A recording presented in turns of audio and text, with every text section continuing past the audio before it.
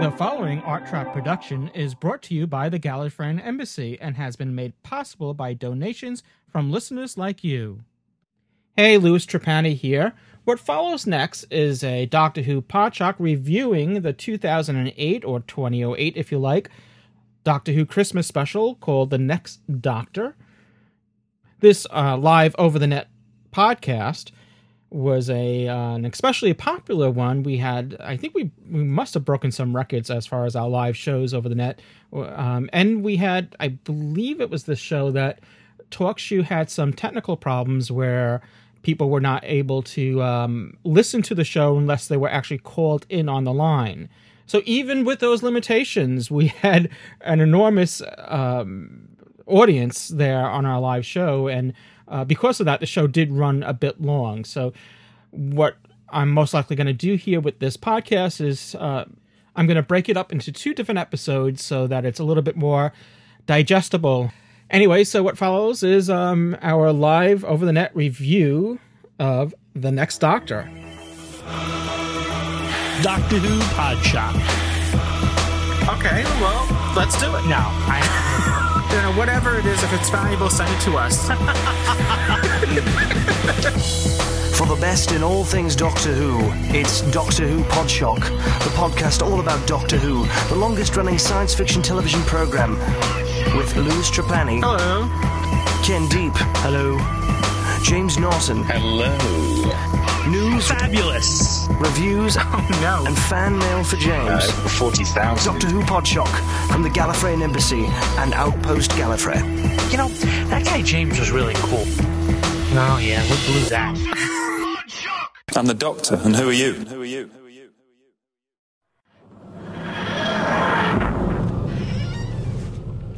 What year? Year of our Lord, 1851, sir. Right. Nice year. Bit dull. I'm the Doctor. Simply the Doctor. The one, the only, and the best. Rosita, give me the sonic screwdriver. This investigation of yours, what's it all about? It started with a murder. You're a pal. Is it too exciting? You're disgracing the ceremony. It's Miss Hartigan, isn't it?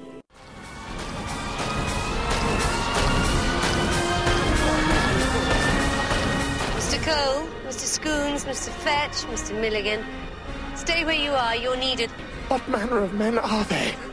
Cybermen. Save yourself!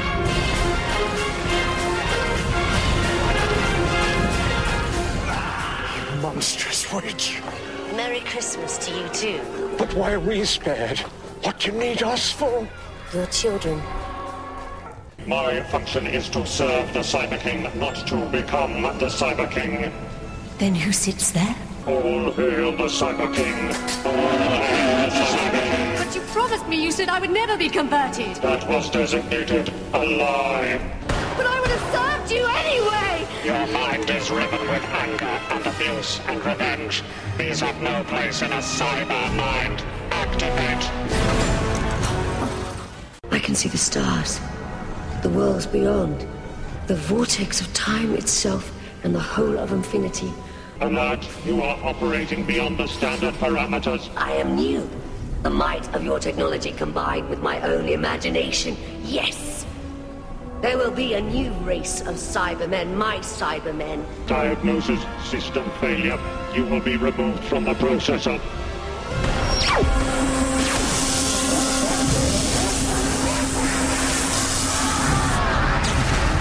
Whoa! The hell's happening? It's out of control. It's accelerating.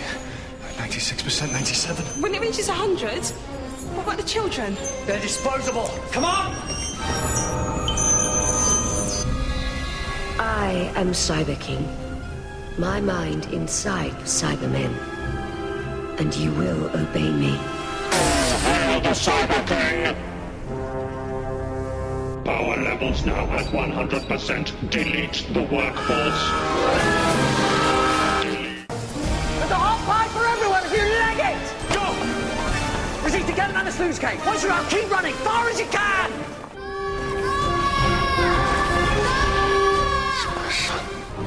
They took my son. Cyber King, rising!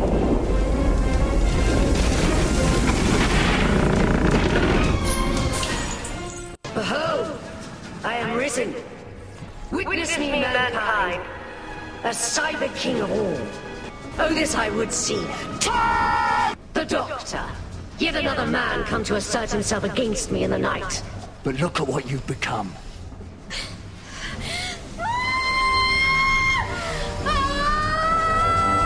I'm so sorry. Now you're ready.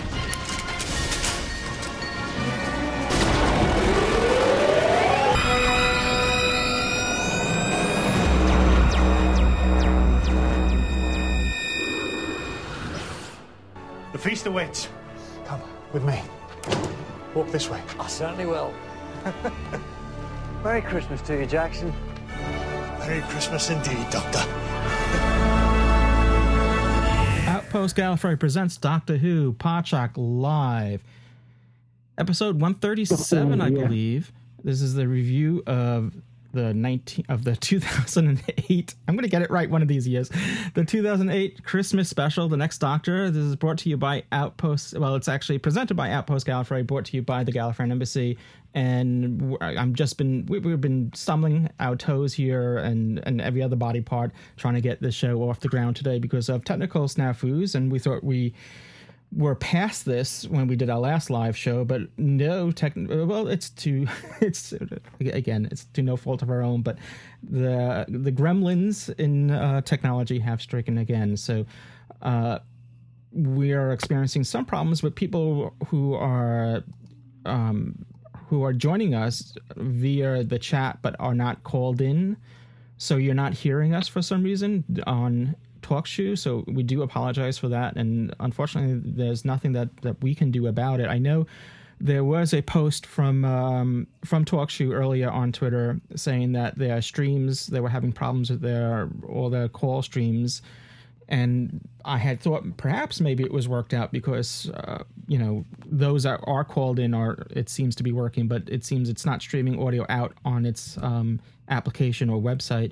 If you're not called in, you're not hearing anything. We do apologize for that, but there's nothing that we can do about it.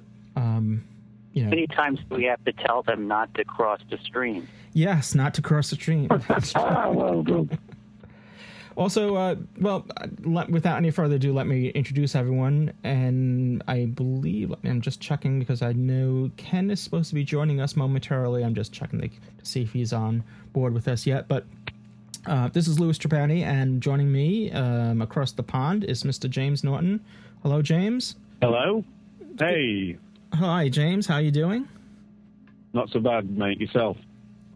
Good. Outside of all this, technical madness, and we had issues even before this apparent TalkShoe problem was just calling in. I usually use a SIP address to call in, which is directly an internet protocol to get onto the TalkShoe network without having to go via analog, and I use a tool called Gizmo 5, and for some reason that's refusing to work at all.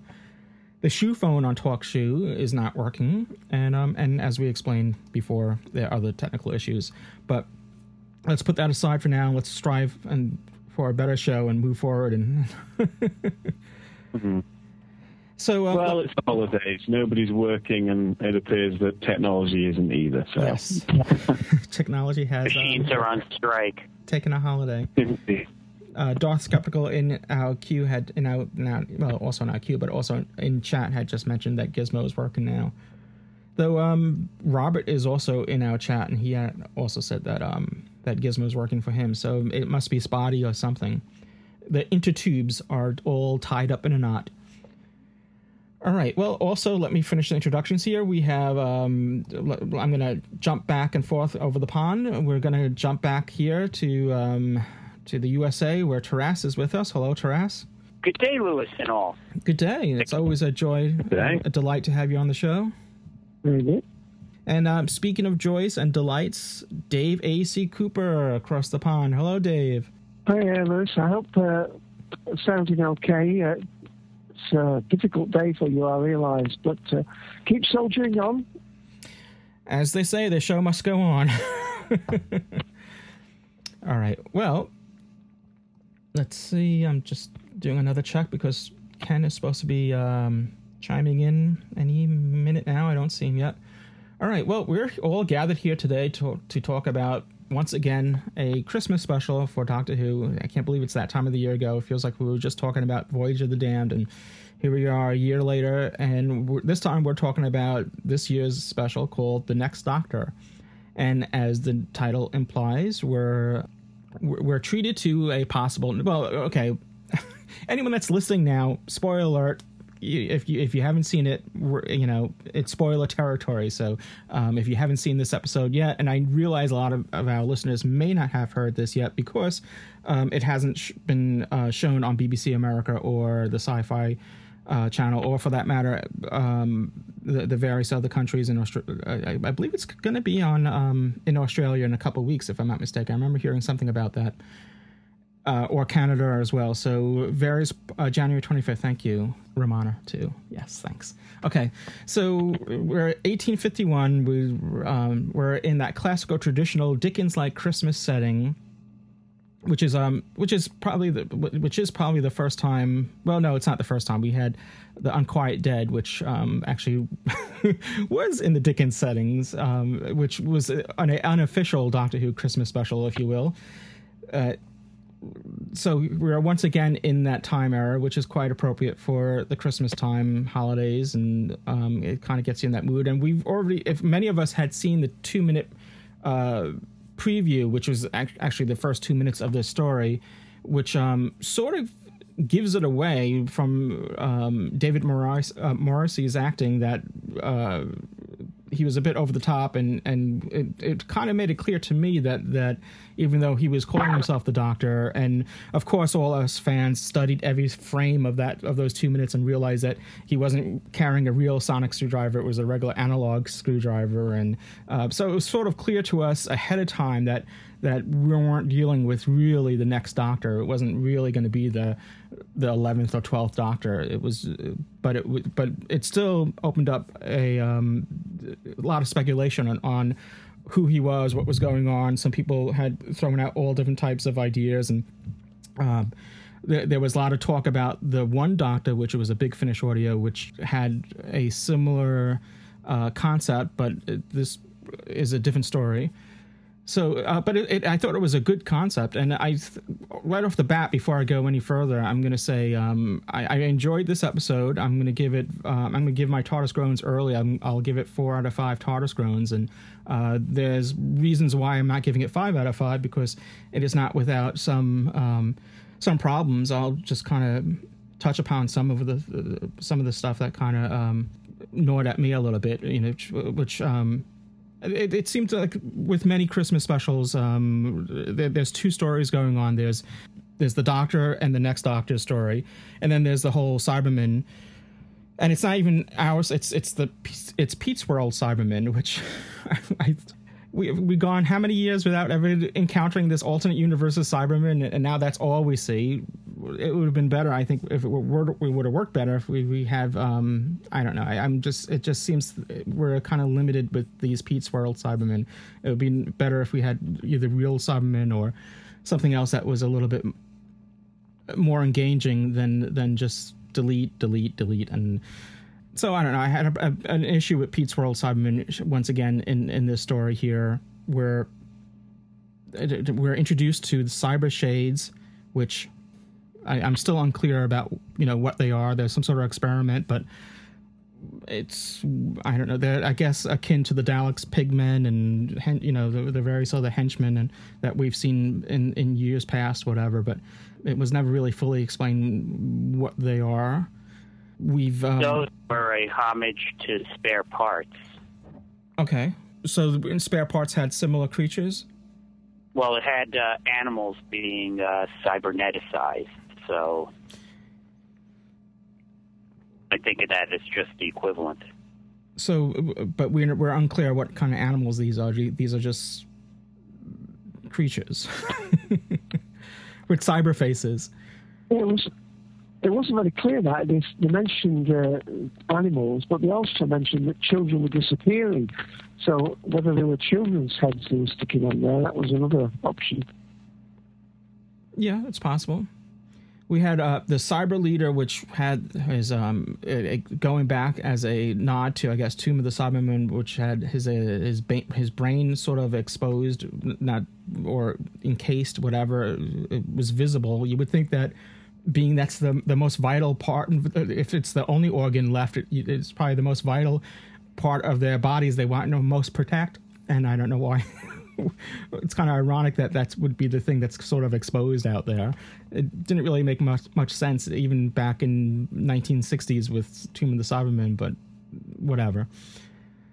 Some nice references to the past, to Blink, the fob watch, of course, and of course the info stamps that we get to see all various incarnations of the Doctor once again, that the Pete's World Cybermen had to hijack from the Daleks because they have no history of the of the Doctor at all, so they have to basically hijack someone else's info and data on the Doctor because they don't have a history with the Doctor. That's why one of the reasons why I don't really think these Pete's World Cybermen worked as well as they could have if it was the real Cybermen that had some sort of history with the Doctor instead of just a few episodes.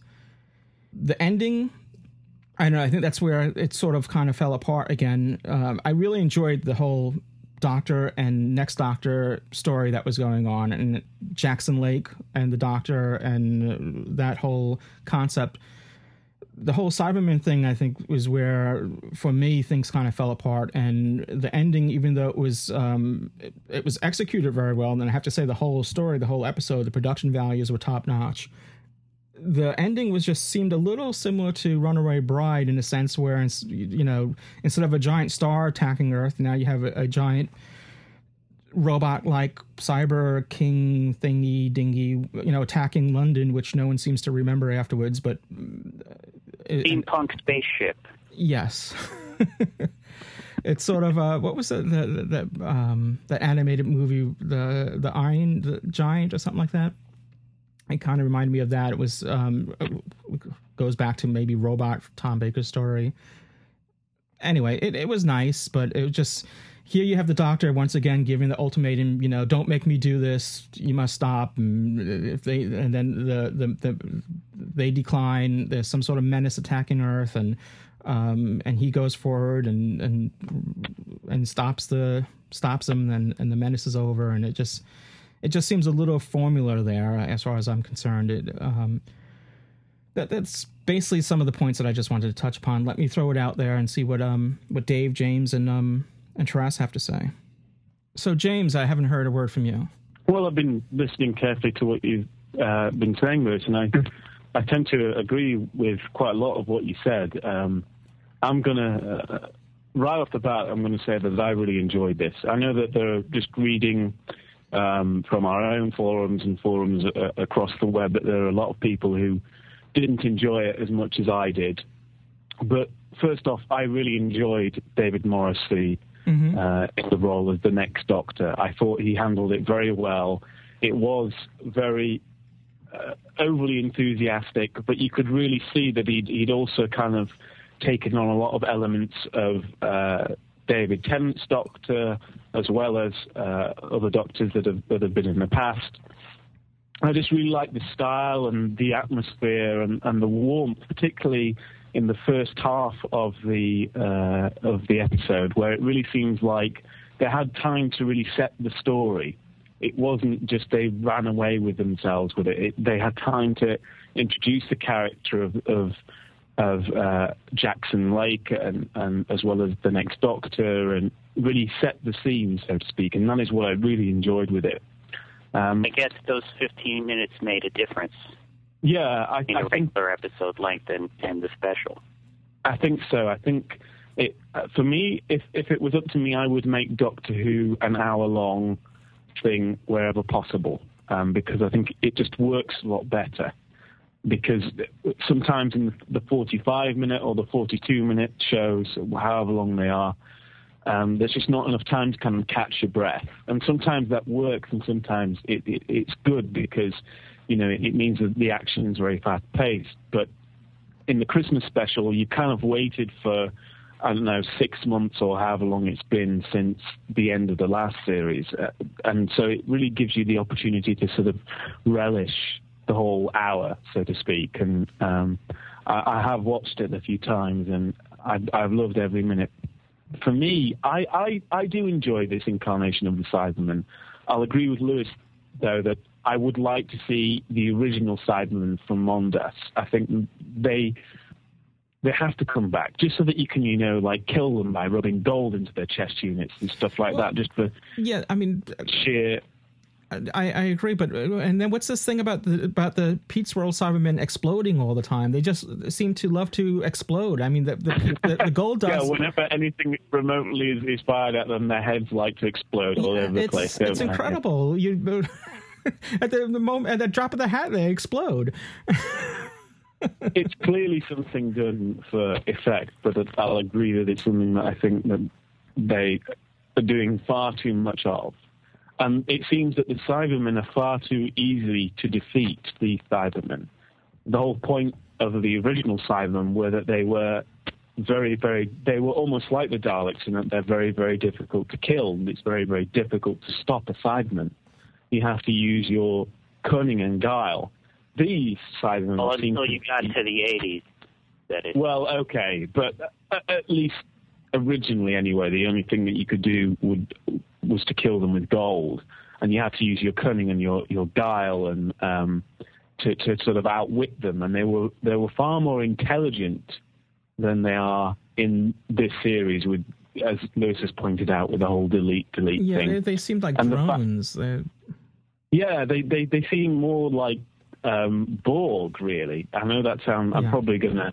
There's going to be fanboys everywhere, like, going to smack me upside the head for saying that, but I think you're right. They really don't seem to have any intelligence anymore, and I think that's a real shame, because that's what, aside from the fact that they're largely indestructible, or seem to be largely indestructible, the whole kind of menace of them was that they were so intelligent, and particularly the cyber leaders and everything.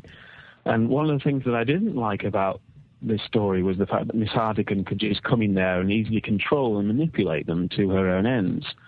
And that, to me, I didn't really buy.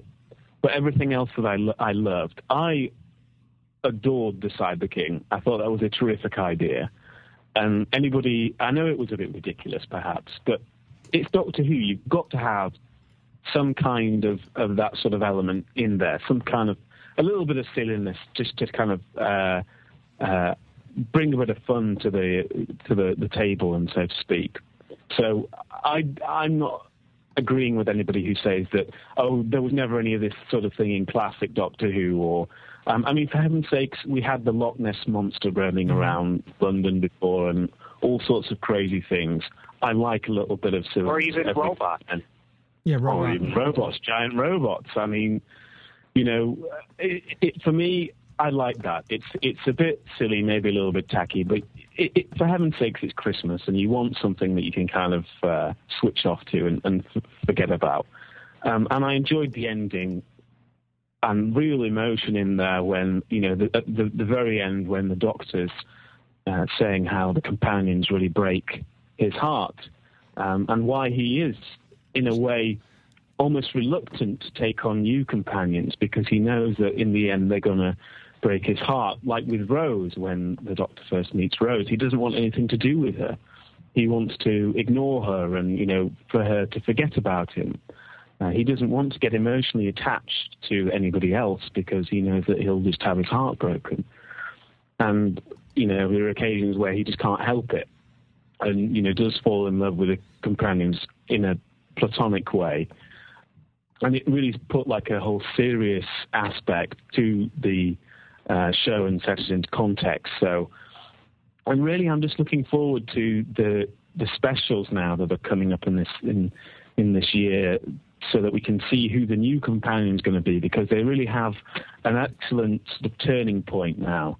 And I'm thrilled about it, and really looking forward to see what happens next. So I've talked enough. I'm going to pass the book over to Taras or Dave, whoever wants to step in next. I think Ken is with us now. I just want to get him on. Yeah, sure. Ken can take over from me. But my final thing, just for ratings, I'm going to give it 4 TARDIS groans out of 5 because I really enjoyed it. There were just the odd little bits in the story that didn't quite wash for me. And for me, that wasn't necessarily the Cyber King. It was more the things that Lewis has pointed out with the flaws in these newer Cybermen, really. Yeah, well, I agree, James. I went through a whole list of things that I thought were not right, but overall, I really enjoyed it. I did give it 4 out of 5 as well, and I thought it was an enjoyable story. Yeah, sure. And well, not to make it sound like, I mean, we're being very critical of it, but yes, well, as fans, it's our job. Exactly. That was just going to be my next point: is that's our job to be critical of it because it's a show that we're very passionate about and that we love. So, overall, I really enjoyed it, but just a few little things that let it down. And we could say, I love this story, and here's the 35 things I hate about it. Russell T. Davies, if you're listening, this is what we want you to change. We absolutely love it, but we hate all this. Hey, you've only got a few short months left to change. Indeed. And if you don't do it, we're going to get Stephen Moffat. All right. Well, is that Ken there? Ken? Hello. Hey, Ken. That is Ken. Mr. New York. It is correct. How are you, Ken? I'm at work, so I'm at work, and so I only have a little while. But I'm glad I didn't get too far down the line. I guess Lewis did his review. I did hear James' review, and I actually agree with it. I think that Lewis just said he gave it 4 out of 5 TARDIS groans. Yes, I did. I would agree with that assessment, and I think that we have to judge the Christmas specials a little bit differently than a regular episode. I think the Christmas special is always supposed to be fun, family viewing in the Doctor Who tradition, as opposed to something that's supposed to be really epic or deep-meaninged or anything like that. It's just supposed to be entertaining, and if that's your criteria, then this year was an entertaining special. I love the Cybermen. They're a favorite baddie of mine. I don't get the Cyber something or others, the Shade. monkey people. Yes, the Cyber Shade. Yeah, great idea. I mean, they did have. There's justification in that the Cybermen had cyber mats at one point, so they've utilized other cyber technology to aid them. And I love the idea of the next Doctor. I thought it was well handled. I think Russell distilled everything that he could out of doing the one Doctor Big Finish style thing, but going in his own direction and getting that emotion. That brought the emotion into the part. And that kind of stuff was just a home run for me. I mean, it really was. And nice to see all 10 Doctors chronologically on the screen. We've been hoping for something like this for a while to sort of canonize everything, bring the classic series into the fold with the new series. David Morrissey's ridiculous. I mean, it was just spectacular. You couldn't take your eyes off his performance. He was just a lot of fun. He was having a good time. And the giant Cyber King was a touch iron robot, but, Megalon, old school giant monster things. And it's funny, I think it was Taras who mentioned the original robot, Tom Baker's first story. I mean, it's a cut from that cloth, and it's supposed to be over the top, and it was. Lewis mentioned it as well. Yeah, those kind of things are classic Doctor Who. Those kind of things are fun. And this was a fun story, and I enjoyed it. David Tennant seemed to be having a blast. David Morrissey seemed to be having a blast. And I'm blanking out on the actress who played Mrs. Hartigan, who was spectacular, yeah, she too. Did I mean, Dervla Kirwan. What's that? Dervla Kirwan. She's a hottie. And you just can't help but like her in this. And apparently she can make Cybermen explode. Just by thinking about it. Yeah, well, she could probably. Well, who didn't make Cybermen explode in this episode? Well, explain to me how the Cybermen were defeated. They sort of, she just realized what she was doing. She screamed. Yeah, it's a power overload, isn't it? All right, well... Well, she got to see what she actually did, and then... It was too much for her. Kind of like, I guess, how they defeated the Cybermen in the second series with the whole, removing the emotional inhibitor or whatever they called it, so that they would see themselves for what they really were, and just too much for them to handle. I got that, but I just didn't get why they had to kind of pop like balloons. I don't know. I mean, the doctor just said that he severed the connection between her and the Cybermen, and somehow that made them explode. Unless there's something I'm missing. There was some sort of overload. I don't... Well, she was in control of them, and her mind was open so that she could see what she had really become and what she'd really done. Before she was... I think it was alluded that the fact that the Cybermen weren't fully in control of her, but they had some kind of influence on her, which made her do all these sort of diabolical things without any conscience or mercy or anything. And so when he finds... It's a Russell T. Davies plot hole. Just say that. It's Russell T. Davies plot hole. I think the real problem... That's fine. I think the real problem is we didn't get enough of backstory on Mercy Hartigan to really get that part of the... Yeah, I think they clearly spent more time focusing on the next Doctor and the character of Jackson Lake and everything. And you can understand why they did that. It's kind of very important to do that, but you're right, I didn't really get how the whole relationship between Miss Hartigan and the workhouse managers and all that kind of stuff. I didn't really understand that, but I was willing to suspend my disbelief for a bit of fun. With a little touch of Temple of Doom, a little Iron Giant, a little bit of Wild West. Yeah, Wild West, sure. Yeah, why not? I was a little bit disappointed that all we had was the title of the next special. I know they haven't begun filming, but, in the past there's always been some kind of teaser to the next thing, and all we had was, coming soon or coming next Planet of the Dead, and that just leaves a whole lot of questions. Plus, they may still have been writing it while they were putting the credits together, so... Yeah. No, I know a lot of Grateful Dead fans that are very excited about it. Sorry, that just went over like a lead balloon. Speaking of lead balloons, did everybody enjoy the new TARDIS? Yes, I loved it. I thought, because it was just so shocking to see, but it made complete sense. Sense. To me, anyway. I love the way he was able to come up with an acronym for it as well, tethered, whatever. Yeah. So let's hear. We heard two positives, and let's kind of get some contrasts. And I think Dave had something contrary to say about this. Did Ken give his TARDIS credits though? I did. I gave it 4 out of 5. I thought it was very entertaining. It was far from perfect, but I'm scaling my Christmas stories. I'm rating my Christmas stories differently than regular stories. I don't mean it to be a double standard, but I think Christmas Day is all about just fun and something very positive, and that's what this story is. And that's what we've had in the past Christmas adventures, and I'm sure that's what we'll see next year as well. Mm-hmm.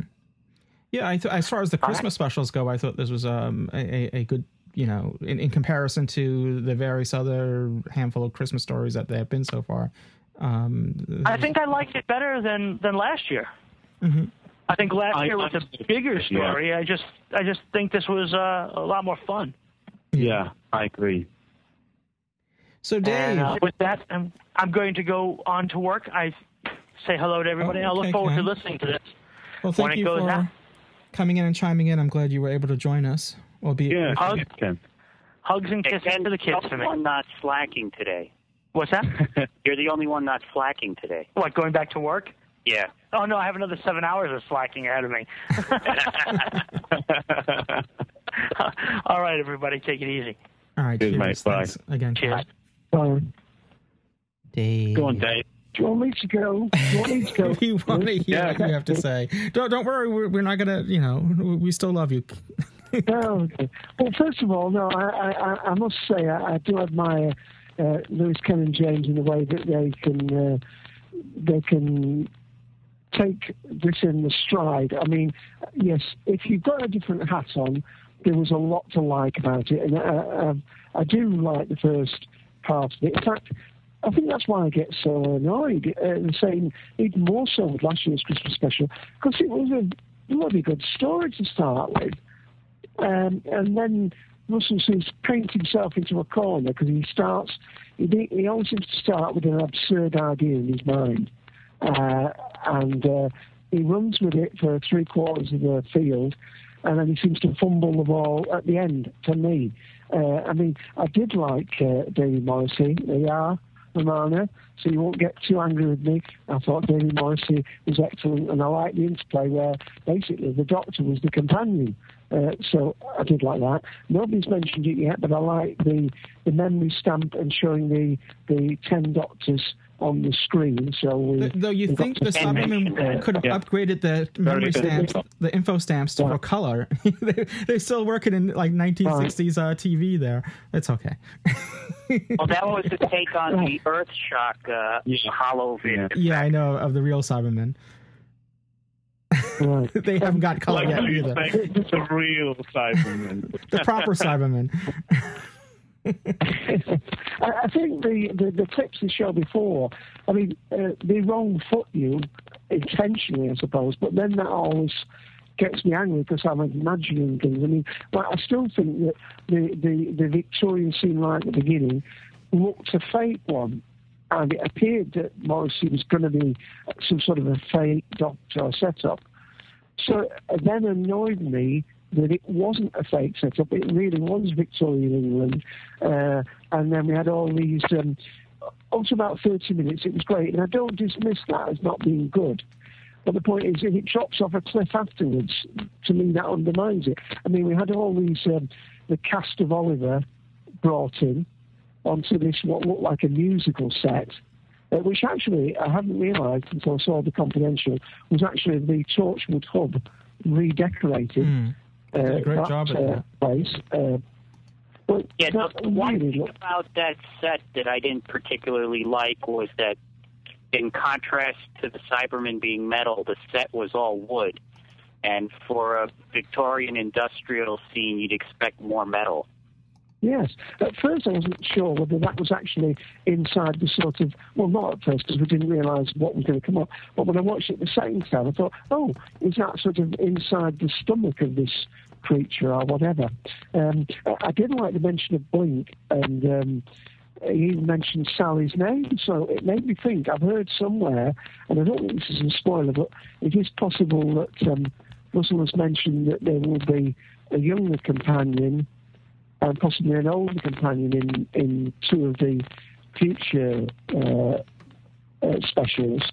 So it made me wonder whether he was putting that reference into Blink, but Sally Sparrow might be one of those specials. So I perked up at that. I didn't like those cyber. I thought they were called cyber shapes, but I thought they were awful. I didn't mind them at the beginning because I thought that was just the comedy bit. And like James said, I suppose you've got to have a little bit of comedy in it. And I could just about accept that. But when, as I say, we had that, then we had the Too Clean London, then we had these cherubic, well-fed children coming straight out of the musical. And then I nearly turned the TV off when that monster came out of the Thames. I mean, you see, I know I'm sounding old, Scrooge, and I'm old, but the thing is, I sometimes think if you've got friends that don't watch Doctor Who, at Christmas you can say, well, watch Doctor Who, go on, you'll like it, you might become a fan. But I'd be scared to death of saying that, because if they actually become a fan of the Christmas specials, you're selling them a different product. It's not, and I've said this before, I don't think, Kenny's right. You've got to judge these in a different way, and perhaps it's my failing that I can't do that. So I will say that. I liked the villainess. I thought she was great. She's been in Good Night, Sweetheart, which is a BBC comedy sci-fi that used to be on TV. But again, that monster, I kept thinking Doughboy from the Ghostbusters, or Godzilla, or Iron Giant, as somebody else has put in. I want to keep it brief because I don't want to put it down there, but I'll be very generous and give it 2 out of 5. Well, that's fair enough, taking the Simon Cowell standpoint. It's fair enough, Dave. I mean, don't be ashamed to state your opinions. It wouldn't all be...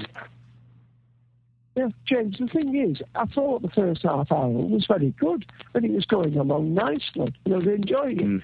And then it took a left turn for me, and not a left turn I like. And it's very hard to sort of... I mean, if it had been a two-parter, I could almost see it being a two-parter like the Daleks, in Manhattan one, where the first half was brilliant, and the second half was all, crazy things.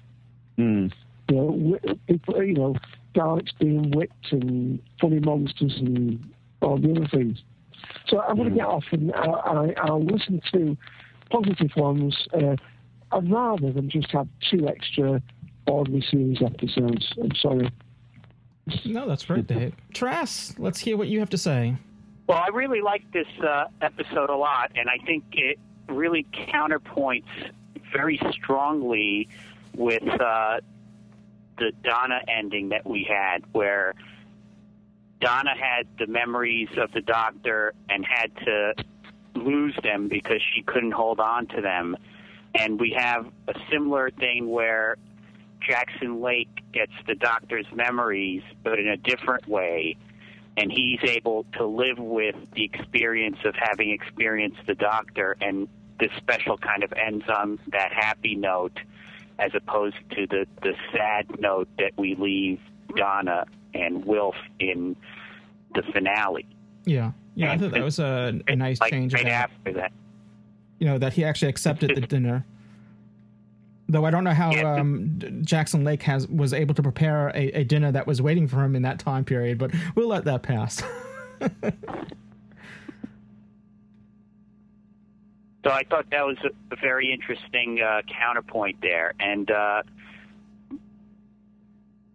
the way that Jackson Lake was played by David Morrissey was extremely well done, well played, and you could see little bits of David Tennant there, and bits of David Morrissey bringing his own personality to this character of the Doctor that he's taking over, not having memory of who he was. Yeah, so that was quite interesting, and I like the way that for a good portion at the beginning of the story, you really don't know who this David Morrissey character is, whether he actually is the next Doctor or whether he's something else.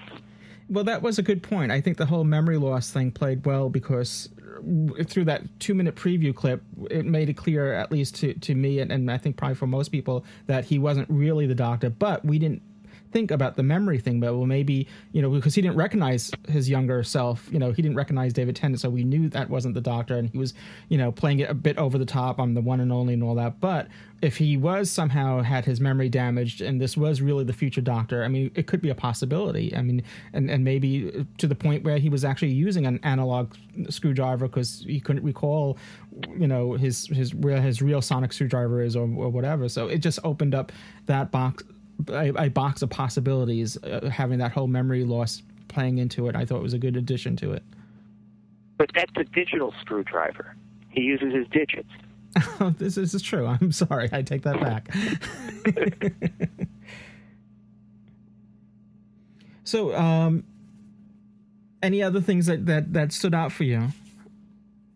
Well, as was mentioned by somebody else, the exploding special effect, especially at the end when Hartigan realizes what she has done and then the Cybermen and she explode, I thought that really took away from the strength of the writing there. That special effect really didn't help matters. And since the Cyber King ship was sent into the void or the vortex or wherever it was, it really seemed like superfluous to ending that plot line. Yeah. Like, we've seen their heads exploding in the prior stories, but having the whole thing explode, that's kind of like, and leaving no residue. Yeah, I don't get it. Yeah, that's the thing for me. I mean, if it had been like a classic explosion with fireballs and everything, I could accept that. But it was just the fact that they literally popped like balloons, and you just saw like little bits of rubber flying away, and I just thought, come on, BBC. You know, you can do better than that. We've seen the quality of the special effects that you're capable of. Don't fob us off with this nonsense. I mean, for heaven's sake, that was rubbish. I'm sorry.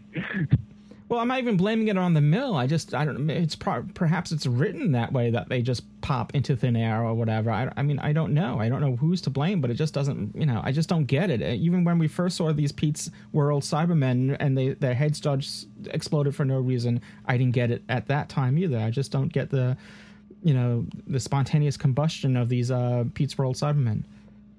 Well, for those that have read The Writer's Tale, will realize that this story was written like under the gun at the last minute, and I think they were even extending the filming by a week just so that Russell has enough time to finish this story so that they could film it at the end of the Series 4 production run.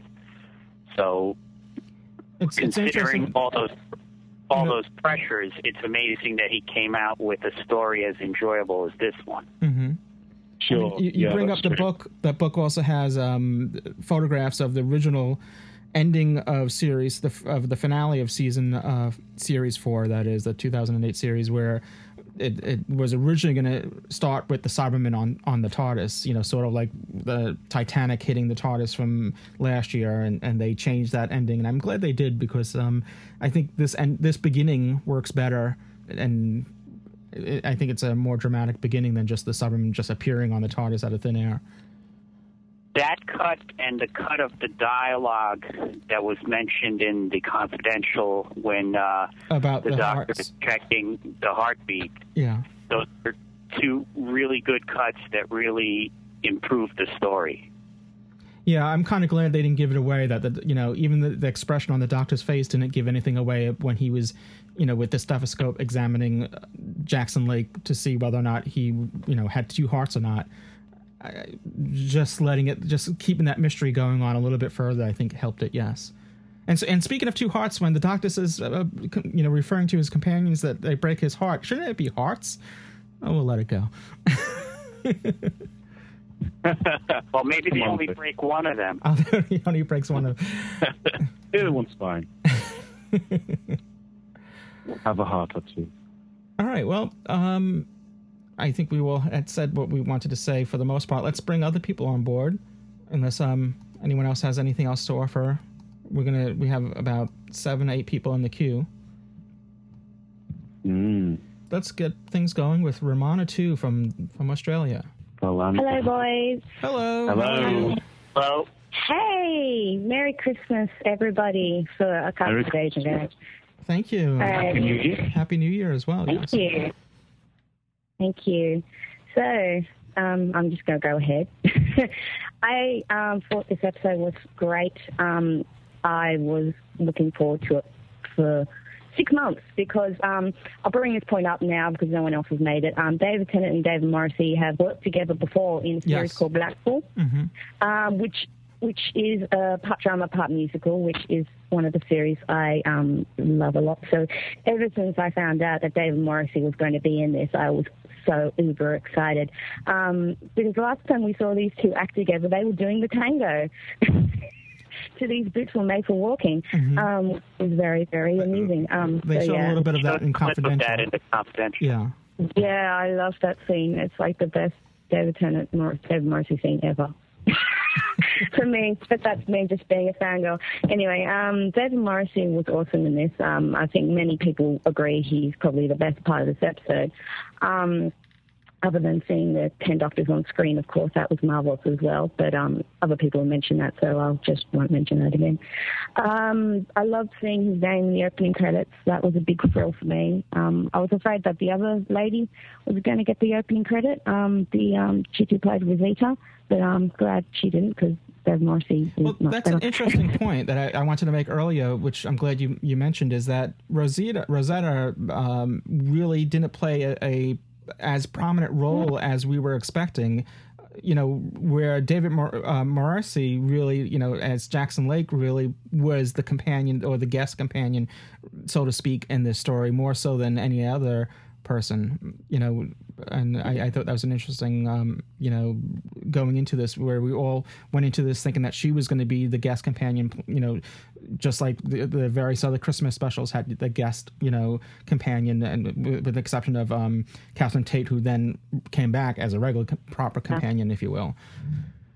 Rosita was more of the companion of Jackson Lake. Yes, but before going into this, she was sort of billed and hyped as the next, companion for this story. That's how she was kind of presented as. Yeah, no, I like the fact that in this it was a male companion for the most part, which is what we need more of. In my opinion, we need more of this kind of male companion dynamic. It works really well, and keeps the fangirls very happy. But on his own. His performance was great as well. And in the beginning, he did kind of slip into the being a bit hammy, but as soon as he did that, every time he did that, I was reminded of his character from Blackpool, Ripley Holden. But especially that whole line, how he said the one, the only, and the best. That is such a Ripley Holden line. It just took me out of the story for a little moment, but it was still okay. I'll talk about his costume as well. His costume was a nice homage to the Eighth Doctor, I believe, with the cravat and vest and frock coat, which is me and my friend enjoyed watching him run around in, it has to be said. Really wishing he was the 11th Doctor because I really enjoyed his portrayal in this story. But again, that's just not going to happen. But, it was nice to kind of wish. Well, you can never say never. It won't be the first time that it has happened. It would be a bit of a tight one explanation. That point you made about the speech, the one, the only, and the best, we've seen David Tennant do a similar speech in certain episodes in the past as well, so that's probably just taking... Probably. But the whole way he did it and the winking just screamed Ripley Holden to me. It was just... if you hadn't seen that series, you wouldn't get that connection that I got. But anyway, and it was good to have him as the main companion in this. I just liked how the story panned out. In the beginning, I was kind of fooled every now and then. I thought, no, he can't be the 11th Doctor. But then a part of the story would happen where you thought maybe he might be, like when the fob watch came out and when he said the night I regenerated, all this kind of stuff. I'm going, no, they can't have him regenerating this, but it didn't happen. But, it was nice to kind of believe. And just a little random little point to throw out there. I'm amazed at how... The Doctor has bigger inside and out pockets, it has to be said. Because how he managed to fit a sword in his pocket, I will never know. Did anyone else notice that? It's bigger on the inside. He whips out a sword at the end to cut the rope to go up to save Jackson's son. How did that fit in there? Yeah, if you go back to the Runaway Bride, he had the remote control for the Robo-Man, the Robo-Santas, whatever. And he explains that it's bigger on the inside as a joke. Was it down his leg or something? Or how did he get that out of his...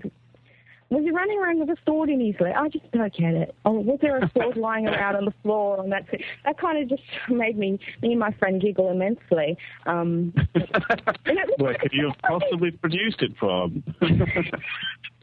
Exactly. It's like, no uses on that at all. Where did Captain Jack pull the pistol from? Yeah. The Trinian Susanna. You don't want to know. Yes, we don't want to know, especially with you, Jack. But yeah, crashing on. Talk a little bit about the Cybermen in this. It was a nice little homage to the having the Cyber Leader have the black handlebars in this, because I went and took this over to my friend's place so she could watch it, and we did an audio commentary of it as well. So between the first watching and the second watching, we watched Earthshock in the middle, which was kind of a nice little thing to watch in the middle. And we noticed the connection, the story that it had with Earthshock with like the scanners and the handlebars. But yeah, that was a nice little thing. And Cybermen look really good in the snow, has to be said. Of course, their first appearance was they were in the snow. But it just really worked. That scene in the graveyard was really marvellous.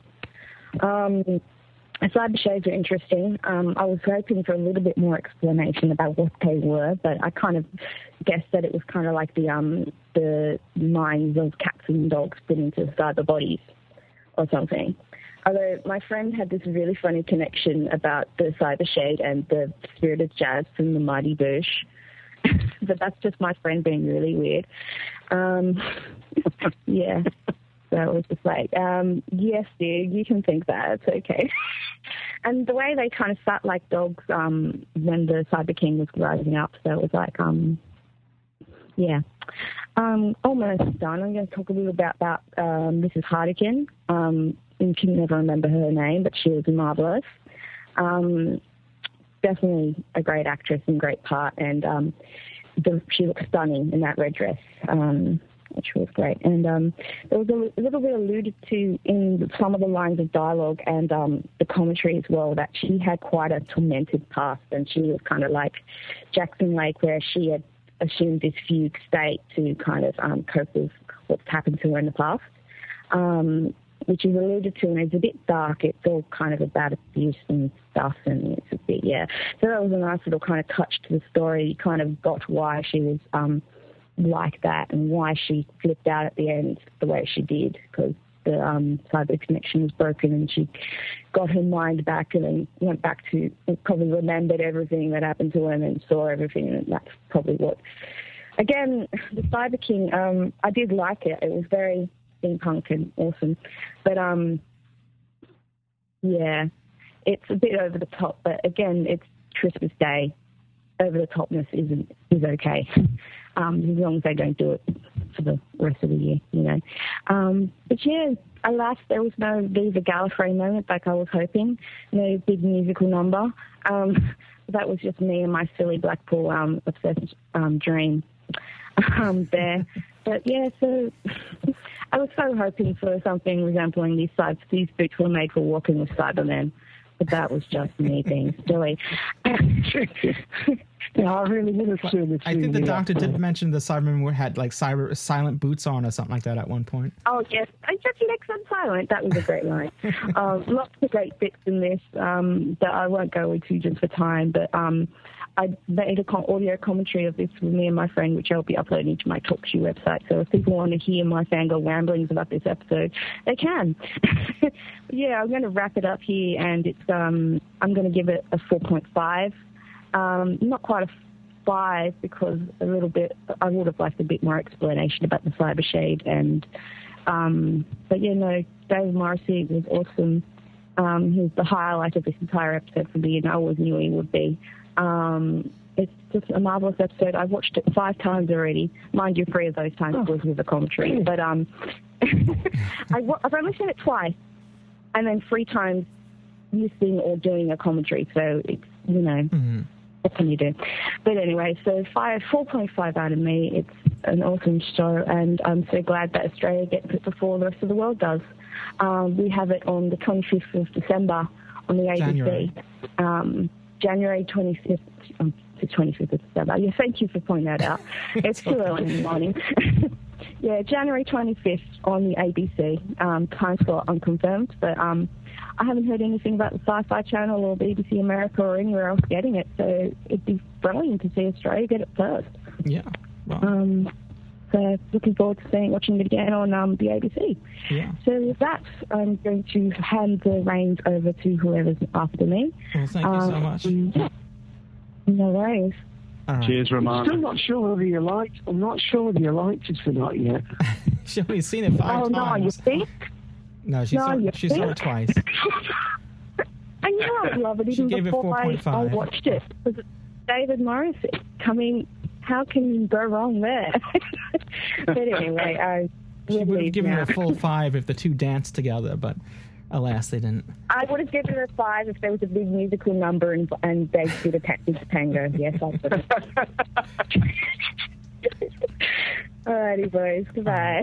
You have to wait for the special edition. Russell T. Davies, he's kicking himself in missing that trick.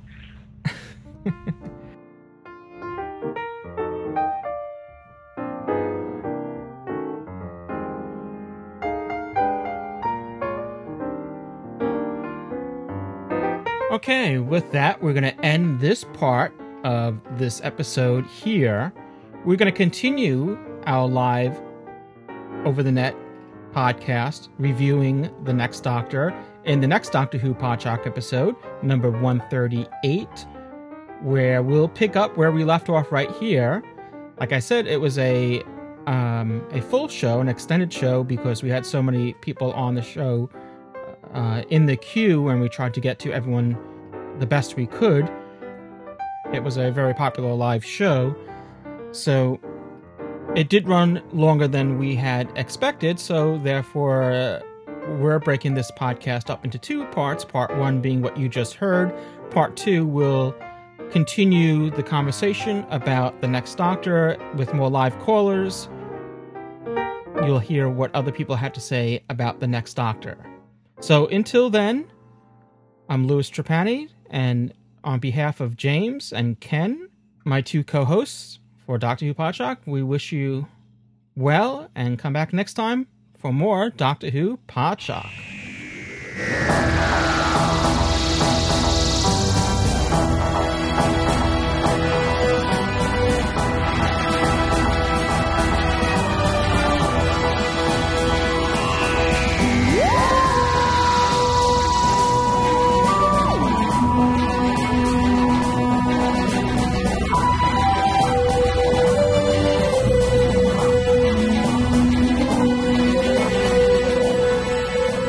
You have been listening to Doctor Who Podshock by the fan-run GallifreyanEmbassy.org and presented by Outpost Gallifrey at Gallifrey1.com. Doctor Who is owned and trademarked by the BBC. Doctor Who Podshock is not affiliated with the BBC in any way. Come back next time for another exciting and informative episode of Doctor Who Podshock. You can email us at feedback@podshock.net. Opening theme by Jeff Smith at thejeffsmith.com. This is Louis Trapani. You can follow me on Twitter at twitter.com/Louis Trapani. This has been an Art Trap production and is brought to you by the Gallifreyan Embassy and has been made possible in part by donations from listeners like you.